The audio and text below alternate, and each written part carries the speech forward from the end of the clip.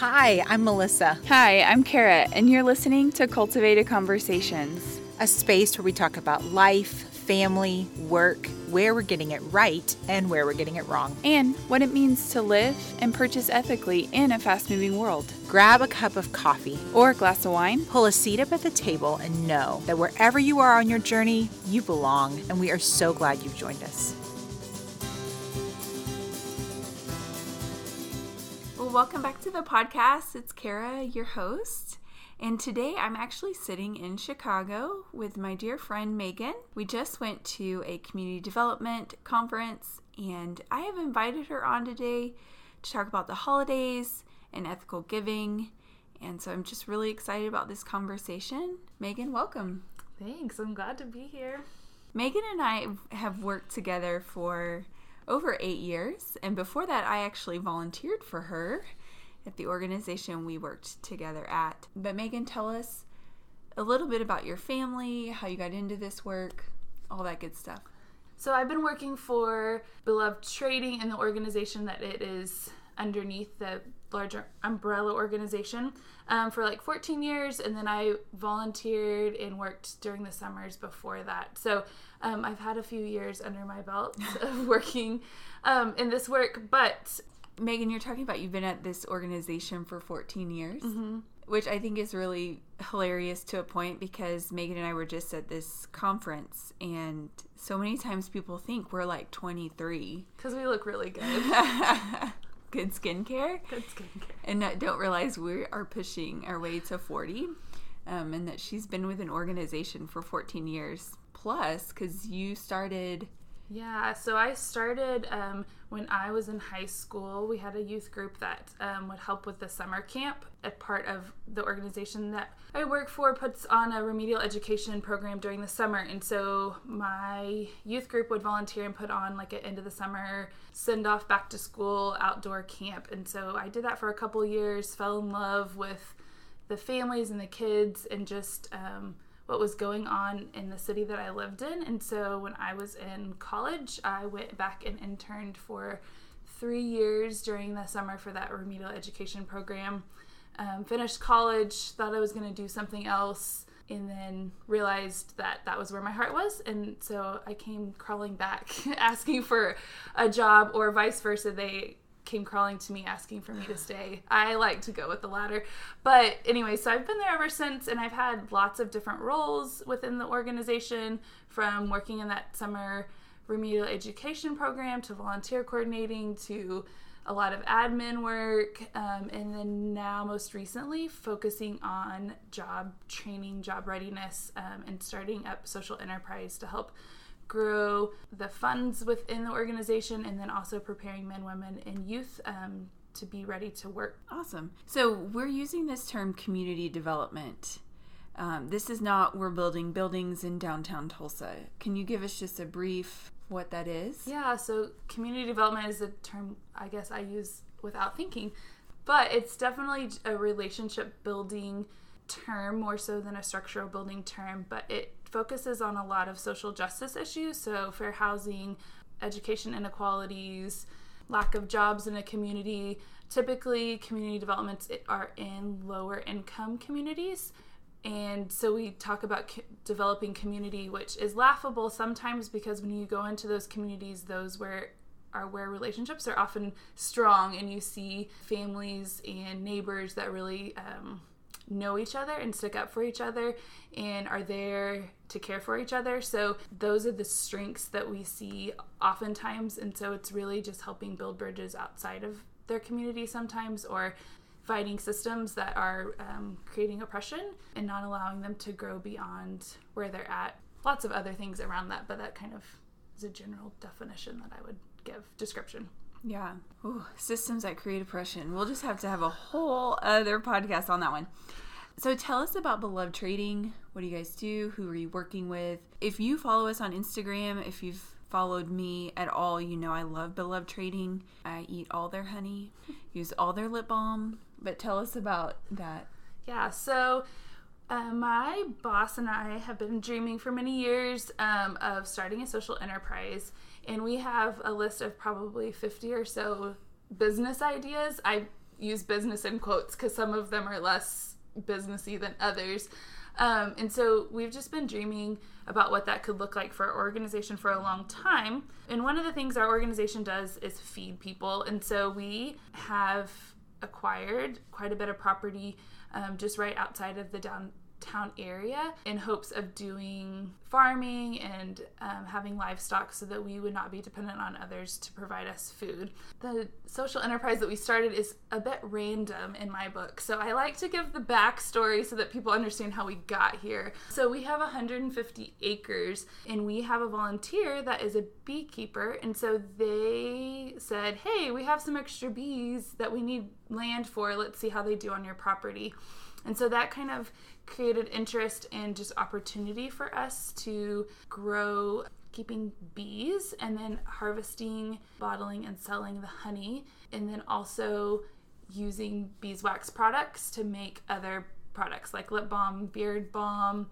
We now have lotion bars. We have other beard oil, Boot wax. We have boot wax, all using beeswax except for the oil does not. And so that's kind of how it got started. We also have a screen printing business, and that all started with the same project of we have what we named Be Love Trading, and the lady who was making our shirts was needing to get out of the screen printing business and get rid of her equipment, and so she offered to sell it to us and to teach us how to use that equipment. And so we've also taken that under our wing and learning how to do that as well. And so all of this is great and well and just creates more work for us, except we have the larger umbrella organization has residential recovery programs for men, and now within the last 6 months for women. And part of their recovery is just making sure that they're ready to go back to work when they leave us. And so they are all assigned work experience around the mission. So that can look very differently, but we wanted them to also have experience in our social enterprise, and so they help us with every facet of what we do. So the beekeeping part of it, the bottling, the labeling, the making of the shirts. So every part of our social enterprise, they're working alongside of us or doing that part of the work for us. I love this because, okay, you were saying seems random, the business type. And so in our town in Tulsa, when you say the larger organization, people know generally that we're a homeless shelter and we feed people. And so I actually was out helping with one of the honey harvests and got stung. I had to go to like a urgent care because my leg was swelling up. Apparently I'm allergic and I didn't know that.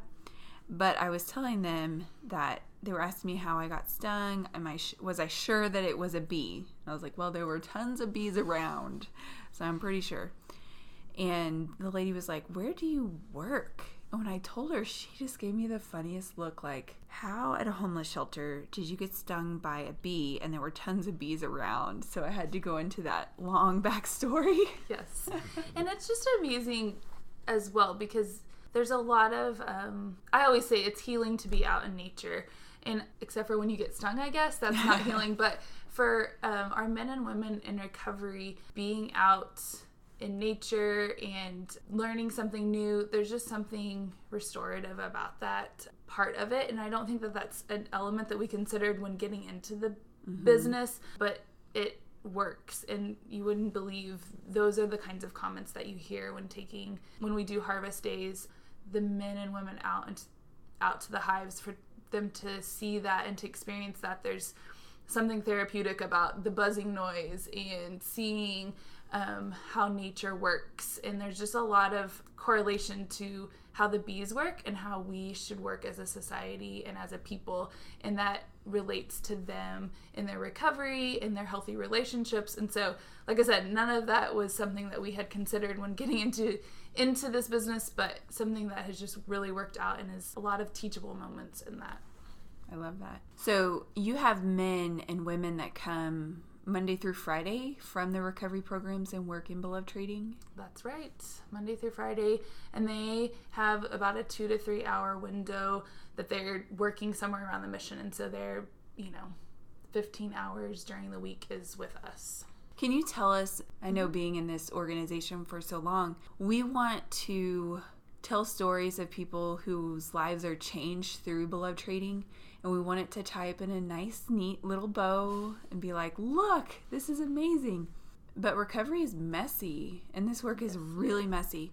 Can you tell us, I know you've worked with guys that leave the program, and we have so much hope for their future and finishing the program, and then they just leave. But can you tell us a story of one of the gentlemen in the program, and as they've worked with Beloved Trading, how it's benefited them and all that?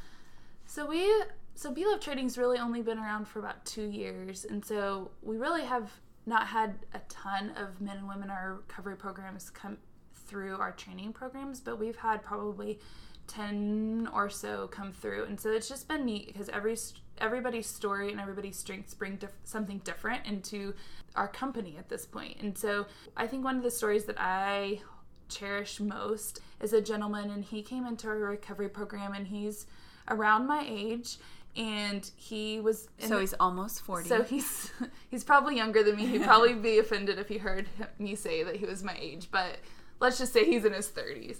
And he was in the business world and climbing the corporate ladder as one does, and found himself in addiction, and that led to health complications and relationship strife with his wife and his kids, and he ended up at the mission. And so through his recovery, he came and worked with Beloved, and it was a lot of fun just to see him learning something new, which is a big part of also a benefit of the couple of businesses that we've started so far. Is very few people come in knowing how to do beekeeping or screen printing, and so everybody starts from scratch. And so this little learning process of learning something new is always fun to watch. But he quickly became really proud of the work that we were doing. He enjoyed being out at the bees. He enjoyed screen printing and learning and doing everything. And one of the really cool things was that he was that pride he was able to tell his family about. He has 2 beautiful little girls and a wonderful wife, and so he was able to tell them what he was doing on a daily basis. And so he even had them come out, and he would take them and show them the bees, and they would come out to our sales, and they would buy the shirts and wear the shirts and use the lip balm, and it was something that he could say that he was making and he was doing. And so while he was away from them for a year, which is how long our recovery program is, they were able to be connected to him and vice versa. And so for this gentleman, it was parts of recovery were really hard, and not all of it is as dignifying, coming from the business world and being professional and living in the shelter and just a lot of those components. And so having something that he was doing on a daily basis that gave him pride and dignity helped, I think, energize through the rest of the program. So that was really neat to see. And on his graduation day, just to see his family excited about him, he was ready to go out and conquer the world, and he did for a while. Had a great job that we were able to help set him up with, and that worked out for a while. But recovery is a lifelong battle, and so relapse hit him hard and hit him pretty quick, and so he struggled with that. And so just because they have great experiences through work and through even a great program, out in the real world, things hit you again. And so relapse happened. He's back working again and still, struggling and battling with it every day, but doing, from what I know, pretty decently at this point. So yeah. I love what you said about his wife and his daughters and them coming out to the honey sales and wearing the t-shirts, and he was able to take pride in that. But also I feel like just in listening to your story, his family was able to take pride in, like, my dad made this. My dad works with bees. My dad, Yeah, absolutely. I think every dad dreams that their kids would be proud of them, and you could just see it in their eyes. They were excited about it. It was something different and new, and I think they could sense his energy and excitement around it too. So I love that. So one of the big reasons why I wanted you to come on is because we are entering this giving season. It's November, and people are going to have many different options for giving this season, and this is when people tend to think about giving financially and volunteering their time and things like that. And being in this world for a while, there's just some ethics behind where we give, and we don't want to just, the next person that says they're going to go feed the homeless on the streets of Tulsa, like, we don't want you to just run out and give them money.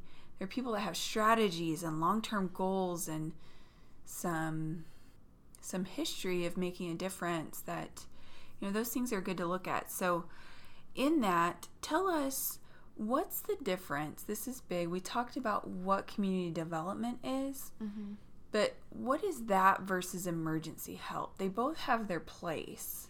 Yeah.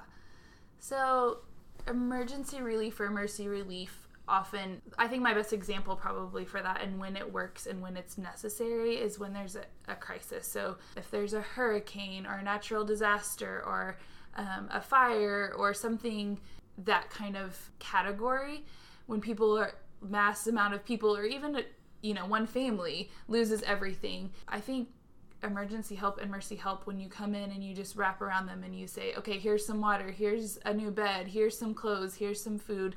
Those are things that in the moment they desperately need. But once those needs are met and they're able to restabilize, they're able to start providing for themselves on that. And so the emergency relief is temporary. So you can pull out and they're okay. What has happened in our society, I think all across the globe, is we have not pulled out with emergency and mercy relief. We continue to give. And so communities of people all of a sudden become dependent and reliant on those emergency reliefs, and they don't start working to meet those needs themselves when they have the capability, the resources to do so. And so does that help describe the difference for you? So emergency and mercy relief for me is a temporary relief type of thing, where community development is a marathon. It lasts for a really long time, and it often involves a lot of relationship building, lots and lots of ups and downs, where we get it right and we get it wrong on both sides of things, the helper and those being helped. But there's also that role of who's helping and being helped also transfers back and forth as well. So the community that I live in helps me a lot. They teach me about what it's like to be a good neighbor. They teach me what it's like to have long suffering. They teach me what it's like to fight for what I believe in. They teach me a lot of things, and I'm a learner just as well as a participant in the community. And so there's not like defined roles of helper and helped in community development as much as there is in emergency relief. Yeah. I've heard it described like, it's like if you break your leg, we've got to stop the bleeding. Yeah. We've got to get it reset. Yep. But then we don't keep putting a bandage on it. We've got to go to rehab. You've got to do your daily exercises, and then you can get back walking on your own. And yep. But if we only ever just put the bandage on over and over again, that just sounds silly. Yeah. The break is still there. Yeah. Yeah. Mm-hmm. Yeah. So as people this season are looking where they want to give, where they want to volunteer, what should they be looking for in an organization? I often tell people that they should first start looking for organizations that mean something to them, something that they can get excited about. And I think that's okay. We can't all be excited about all of the needs all over the place. I think that it's overwhelming, number one. Yeah. And I don't have enough resources to help with all of those things. And so something that I can be passionate about and care about, I think, is a starter. So if food insecurity is something that like really tugs at your heart, then look for an organization that deals with food insecurity. If it's the orphan crisis or foster care, then look for an organization that's working with children in that realm. And so I think it starts with what tugs at your heart. And I think that we all have something that's kind of a holy discontent, something that like just when you're sleeping at night, like you just can't shake it, the feeling of like what's happening with these people or this community because of this crisis. And so I think starting there and then diving into first locally, like what is going on in your own neighborhood and your own community with that subject. Sometimes I think we know of these like larger, bigger organizations, and like those are our first jump tos, but I think it's just amazing when you look at that a lot of these things are happening in your own backyard. It's, I could list off all the issues, but like human trafficking, I think sometimes we want to think isn't happening in our own communities. And so we go for big organizations, and then all of a sudden you realize someone's doing that here. So something that's you're passionate about, something that's local, and then really just getting to know the organization. And I think starting on their website and reading for yourself, asking your friends, hey, do you know anything about so-and-so? What do you know that they do? Are you seeing an impact somewhere? Do you see, just their footprint in your community or in the globe, wherever you're looking at? That's a good place to start. And then I think then your next part is calling them and starting to have the conversation, where if you're going to put your finances into something, you really need to know where those finances are going. If you're going to put your time into it, which sometimes is most of the time more valuable than our financial resources, but we don't always look at it that way, then you really need to know what you're going to be a part of. Yeah. Sometimes I get to listening to you, Mm-hmm. and I just am so engaged in what you're saying. My next question just leaves me completely. You've just learned to go along the train with my rambling, so sorry about that, everybody. Just to recap, what's tugging at your heart? Mm-hmm. Look locally, and then go to the website and make sure, what are they looking for when they're on the website?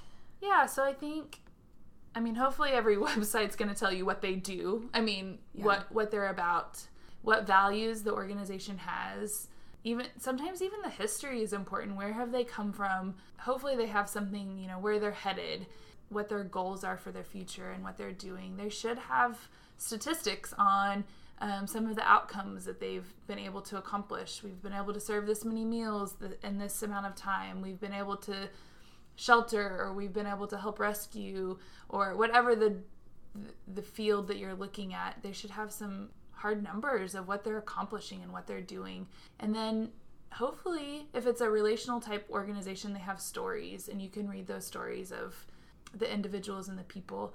But like my friend who worked in Be Love Trading, it is hard to tell stories sometimes in relational work because the bow is not always there. And so I think those are really great, but I don't think that that's a requirement for an organization to be able to have a story with a pretty bow at the end. Yeah, I love what you said, looking at their long-term goals. Can you ask to go visit the organization? I say yes with a caveat. Okay. There are organizations, especially nonprofit organizations, are typically running on very few staff. And so you asking to take their time to come and to visit and to tour is asking something of them. It shouldn't be an expectation. Talking to them on the phone, if you can have conversations that way and feel good about it, I think that's great. Asking them if they have like a set time during this month or this quarter. So planning ahead is really huge. So right now, as it is the holidays, most nonprofit organizations are overwhelmed, overworked, and so you may not be able to get plugged in to give your time, your resource of time. Finances, you can still get that in by the end of the year, but so it may be looking forward to what can I do in 2019 to be able to serve. And so I say yes, you can visit, but I think being willing to be flexible and you make the sacrifice. So maybe the person that gives tours is only there 9 to 5, Monday through Friday. So you may have to give up time at your work and on your lunch break to go visit them and not ask the nonprofit staff to always be the one to work the extra hours and give the extra time, which may sound harsh, but it's just hard to accommodate all the people that want to come and visit sometimes. Yeah, and I think having worked at an organization and been someone who gave tons of tours, I think that's, was so refreshing when people they were willing to be flexible themselves instead of me always having to stay late or come in on a Saturday when that's the time with my family. And now there's something that goes around about this time every year on what percentage of an organization's finances actually go back to what they're doing. And, Megan knows. She's smiling right now because she knows I'm very opinionated about this topic. And one of the reasons, I sat at a breakfast a few years back, and it was with this group that was giving to all these different organizations, and they just brought us all together to kind of network and see what each other were doing and how this organization was serving all of us. And there's this nice organization in town. One of the things they said, and Megan knows it rubbed me the wrong way, was that they said they are a true nonprofit. All of their finances, 100%, go toward their clients. And I know she wasn't meaning to be like, and all the rest of you at this table are not. But what is that significant? So we're seeing this chart that goes around saying this organization 100% goes to their mission and their cause. This organization only, this amount goes. That's an important conversation to have, because you don't want to give to someone that only 10% is going toward the mission. But tell us about that. So most foundations and large corporations are looking for a balance of 80% of your budget going towards programming and 20% towards fundraising and administrative cost. And administrative being like you get paid. Administrative being those that have no direct, their job is not a direct program relationship. So let's say that your organization does sheltering. So the overnight supervisor who's supervising the shelter guest overnight, that person's salary goes towards program expense. Okay. But the person who is leading the organization as the president, who's raising the funds, who's their day-to-day job is not directly related to the program, that is all going towards that 20% of admin and development fundraising expenses. And so I think that's important. I think as in any finances, in my opinion, I am no expert on this topic. I'll go back and say that I am no expert on this topic, and I'm no accountant, no financial planning background, any of those kinds of things. However, for organizations that have large budgets, they have to have staff that's dedicated to raising funds.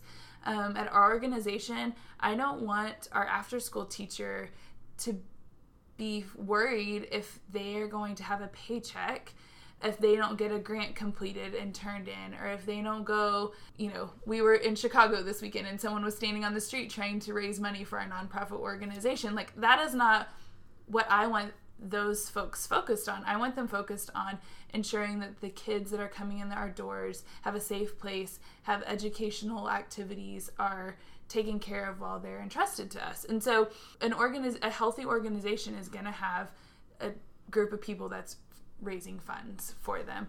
And then also, it's just really important that for the health of an organization, that their staff are developed, that their staff is healthy emotionally, mentally. And so making sure that they are working together as any corporation or business would be. I think that's a part of any healthy organization for or nonprofit, that those things are going on. And so all of that comes out of that 20%, along with other things. I mean, it costs money to have technology and have those, have all the things that we probably take for granted and forget that costs money.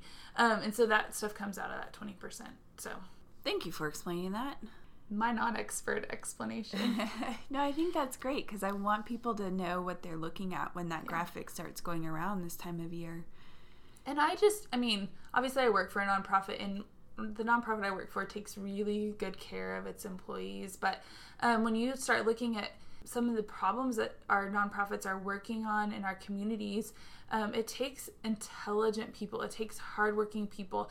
And those people have gone to school, and they are creatives and intellectuals. And if they were working in the corporate world, would be making more money than they're making in the nonprofit world. And that's just a fact. And so it is important to pay people and to allow them to live without worrying about where their food is coming from. I just was talking to a lady yesterday who works at a nonprofit and asking her what her husband did, and she was like, he couldn't work in a nonprofit or we wouldn't have food on our table. And that's not a fair thing to do to people who are working hard to solve some of our community's problems and working with those on the margins. So yeah, I agree 100%. Okay, so moving on to a little bit different topic, but let's talk about volunteering. It is Your favorite topic. And my favorite season for volunteering. It is, I used to be a volunteer coordinator, so I'm going to ask Megan these questions and she'll probably go, well, what do you think? But I still get texts on where people can volunteer because it's November and this is what people think. I should volunteer now. And there's a new movie coming out in a few weeks about foster parents. It's called Instant Family, and one of their previews cracks me up because the potential foster father says his wife is wanting to foster kids, and he says, oh my gosh, foster parents are really special people. They're people that volunteer not on the holidays. We don't even volunteer on the holidays. And I started dying laughing. So tell us, people are getting this great idea. Even as I said volunteer, they're like, oh, yeah, I should find a place for my family to do that. So I think the push to volunteer actually is somewhat tied to organizations pushing for financial donations. So we probably may have created this problem ourselves because typically for an organization, the last quarter of the year brings in the most resources or revenue for an organization. People are, figuring out what they need to pay to get the tax write-off and all those things. And so a lot of nonprofits are out in using their marketing dollars during the season. And so the name's out there, so it clues people in. And really, people are just generous. People love people. And when they see that there's a need, they want to do more than give their money. And I think that is nothing but to be commended, truly. And so there is this joke, that all the people come out at Thanksgiving and Christmas to volunteer, but I know that their heart typically is in a spot where they really truly do want to give. So saying all of that. And some of our best volunteers started at Thanksgiving. Yeah, for sure. So really good people want to do that. So I still say if it's something that you want to do, call and find out what's going on. But like I said earlier, like planning ahead, knowing that like if they say no, we're full, like there's a whole year, like this can get you spurred on to something that maybe you can tie into a New Year's resolution or just a plan for your family for the upcoming year. So I said all of that because I ramble and now I forgot your question. So when they call, they say they're full of volunteers this season. It does happen. Mm-hmm. At our shelter, we serve, probably that night, we'll serve 150, 200 meals maybe, right. 200 at the most. Mm-hmm. And it's very organized, and we only need like 15 volunteers. Right. That includes taking out the trash. That includes washing the tables. Right. I always got that question. But what, can I just take out the trash? Already covered. I got it covered. That volunteer coordinator really is thinking through all of those things. But I think what you said, the response isn't frustration. The response isn't, where else can I go? But, hey, I really love your organization. What would be a good time for me to get started? Right. So I know for our organization, we wouldn't be able to function without volunteers. So they are vital in what we do. And we use volunteers 365 days out of the year, and in every single program that we run, we have space and needs of volunteers. And so it is really important. So, calling an organization and saying, hey, I've been reading about you on your website because you've already done the homework, I think says a lot. And I just want to know what the best way I can get plugged in. And I think coming at a posture of listening to an organization versus I want to serve a meal, I want to, with your idea of what the organization needs, goes a really long way to the other end of the phone. And maybe you end up at the spot where you wanted to serve anyways, which that's great and that's awesome. But maybe you learned something about the organization you didn't know and wasn't on the website and is a need that really fits better for you and for the organization. And so I think as you call, or you may look on the website and see that they have a place online that you can fill out a form and they give you more information about how to get plugged in and to start the process. But I would, at this day and age, I think most organizations are going to have a process. So it's not going to be, I'm going to call today and I'm going to volunteer today or even tomorrow or even next week. There's typically an orientation and an onboarding because the culture of any organization is really important. And so that person that you're talking to is their job to make sure that you understand the culture and what's going on in that space, and so that you can be a part of it, so that you're not hurting what they're doing, which nobody wants to do when they go in to volunteer. They don't want to cause more harm than good whenever they're going in. Absolutely. And you think about the kids' programs, their parents are entrusting them to the after-school program staff, and they trust the organization that we have vetted, and we have done background checks, and we make sure that the value that they see in our organization is represented in everybody that will be working with their kids. Yeah, absolutely. So this reminds me of how I actually got involved with an organization. I always said, as a volunteer coordinator, that one of the most important things I could do is volunteer in the community as well, outside of our organization, because then I understood the heart behind the people that were coming to me wanting to serve. So we were volunteering some different places, and then the refugee crisis with Syria hit, and we didn't know what to do. We didn't have any more in our giving budget to be able to give. So we said, we know Catholic Charities in town, they work with refugees. So I called and just said, I would like to work with refugees. What opportunities do you have working with refugees? Because they have crisis pregnancy outreaches, they have a food pantry, they even have like a dental and medical clinic. Yeah. Amazing. And they're all over, by the way. So I know, like, dentistry is not my gift. Let's not put me over there. And I didn't want to work in areas where we were already working. This is very specific for my family. And we called and just asked, what are the needs? And the volunteer coordinator called me back, and she said, we have like 3 or 4 different needs. I was just actually over in their office. They need people to go to the airport and welcome refugees. They need people to set up their apartments. They need people to give rides. And so we live literally 7 minutes from the airport. And so I said, and that is something so tangible for my kids to be able to, I just put them in a stroller and we go, put them in the car, get out of the airport, put them in a stroller and we go in. And I asked the lady, is this overrun with volunteers? Because I felt like that's like in the homeless ministry world, homeless outreach world, feeding. You know, a lot of people want to feed. I figured in the refugee world, it's all welcoming at the airport. But they had no one. So it was a really great place for us to just step right in. And we still do it when my volunteer leader actually texted me while we've been in Chicago.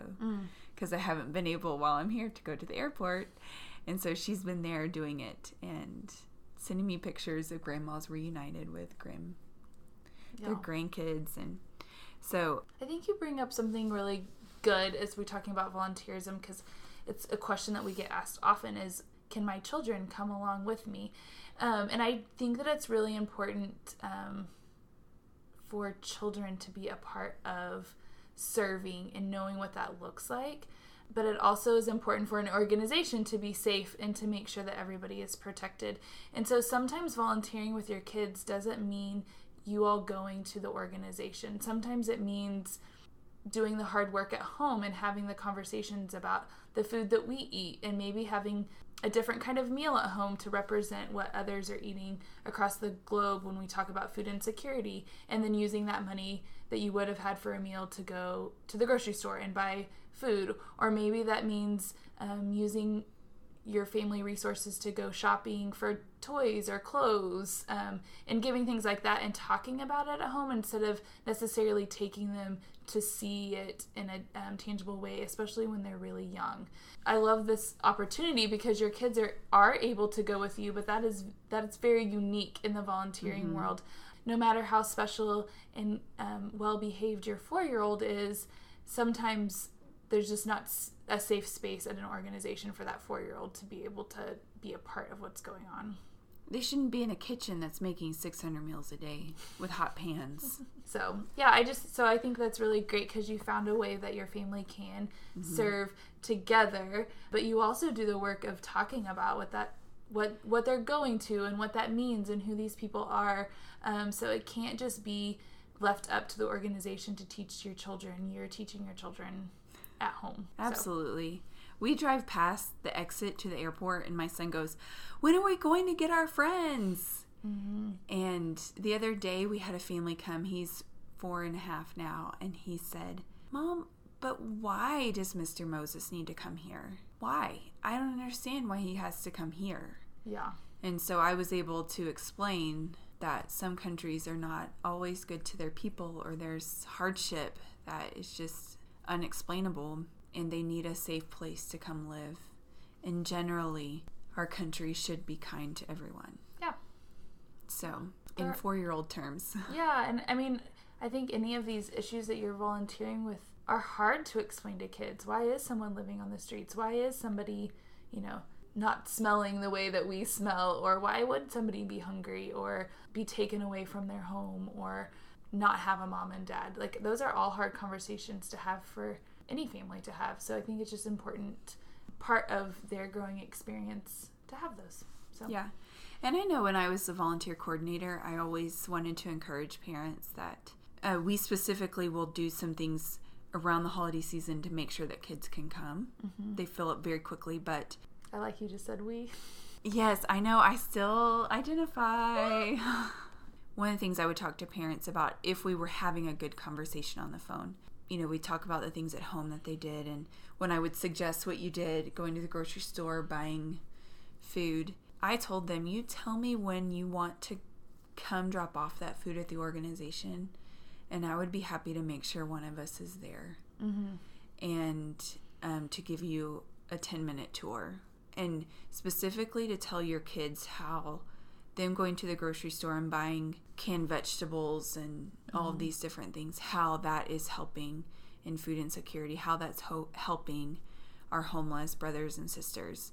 So, like you're saying, respecting the nonprofit workers' time, but I know that they want your kids to learn. Absolutely. And they definitely love seeing when you are starting that at home and want to support you how they can. Yeah. Thank you so much for coming on today, Megan, to talk about this.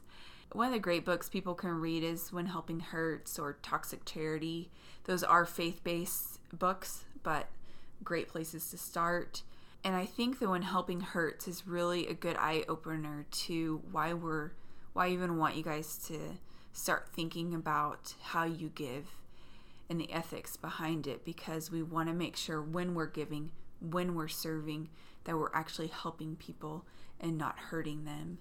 And that's hard when I know in my faith and your faith, Megan, we're told to feed the hungry. We're told to do these great things. So when you tell me I can't do that, it's hard for people to grasp that. But there are some ethics and there are some healthy ways to serve this season. So I want you guys to think very critically about where you're giving and where you're serving.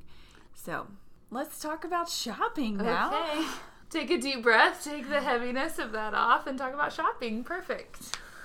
Okay, so tell us about Christmas gifts and I know you had some thoughts on where people should shop this season, because it's November, but people putting up their Christmas trees already, so there's that.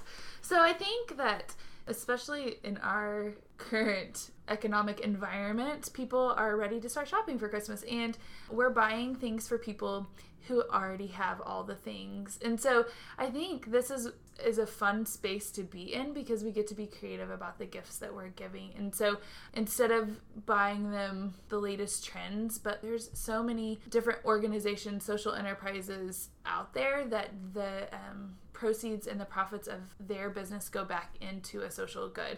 I guess I never defined social enterprise. Maybe one of those terms that everybody knows, but it's a for-profit business. So Be Love Trading is for-profit, and any of the profit that we have, the revenue goes back into the part of our organization that helps people. And so that's true for any social enterprise. They have some sort of social good component to it. So you get to do a lot of online shopping and looking and seeing what might be out there. So I just encourage people to be creative with that. And even if it's like, they need a backpack, like there are companies out there that are, for every backpack that you buy, sends a student to school in, South America for a year, or the old go-to, the buy one, you give one type of model. Like there's several of those kinds of things out there. Buying blankets, there's a company out there that for every blanket that you buy, then they give a blanket to a homeless shelter. Sometimes it's even the things that you're already buying, but seeing if there's a company that sells that thing, that you could have some social good component to it. And there's just countless of those out there. Even like hostess gifts. We like to give hostess gifts of coffee. You know, Be Love Trading we sell honey, we sell lotion bars, we sell little things that you could take as hostess gifts, and then that money is going back towards the good in your own community, or even if it's a community across the globe, then I think that matters. So absolutely. So tell us, what is a new favorite brand that you've been shopping with or looking at, eyeing? Can be they just opened, or it can be new to you. Yeah. So I recently took a trip to Nashville, and I knew about Able in their ethical clothing brand, and so I was shopping for their flagship store, and I took a wrong turn and ended up in the parking lot of an organization or business called Project 615, and they ironically do something really similar to Be Love Trading's screen printing business. And so I spent probably an hour in this like pretty small storefront, but they have a ton of different shirts, and they're Nashville centric. So if you don't it's Nashville, but the folks that are doing all their screen printing are recovering from an addiction or recovering from homelessness. And so I just thought that was really cool, and it just really encouraged me that there are other people out there like us doing that. And so it's just a recent brand that I discovered, didn't know anything about, that there's anybody out there doing what we were doing. Yeah, so it's really exciting to me. I love how a wrong turn got you there. Yeah, Life lessons, people. Wrong turns are not always wrong turns. Okay, now tell us about a recent purchase that you made. Okay, so recent purchase that I had to make was a car seat for my grandbaby, and it has opened up my whole thought process about car seats. They're so disposable, but nobody recycles them. And I need somebody to come up with a plan to recycle car seats, because I do care about the environment, especially when you're talking about kids and our future in this environment. And so that's a recent purchase that I have that I keep thinking about, and somebody needs to come up with a solution to how to tear down car seats and to be able to recycle the components, because they're only good for 5 years and you have to replace them. So somebody out there, make that happen. Which brings up something, Megan. You did not tell us about your family. Oh. I feel like we're 45 minutes into this conversation, and our listeners do not even know about your beautiful family. Yeah. So rewind. We said we're coming up to 40, and you have a grandbaby. I have a grandbaby. So this must mean you have a unique family, which is beautiful.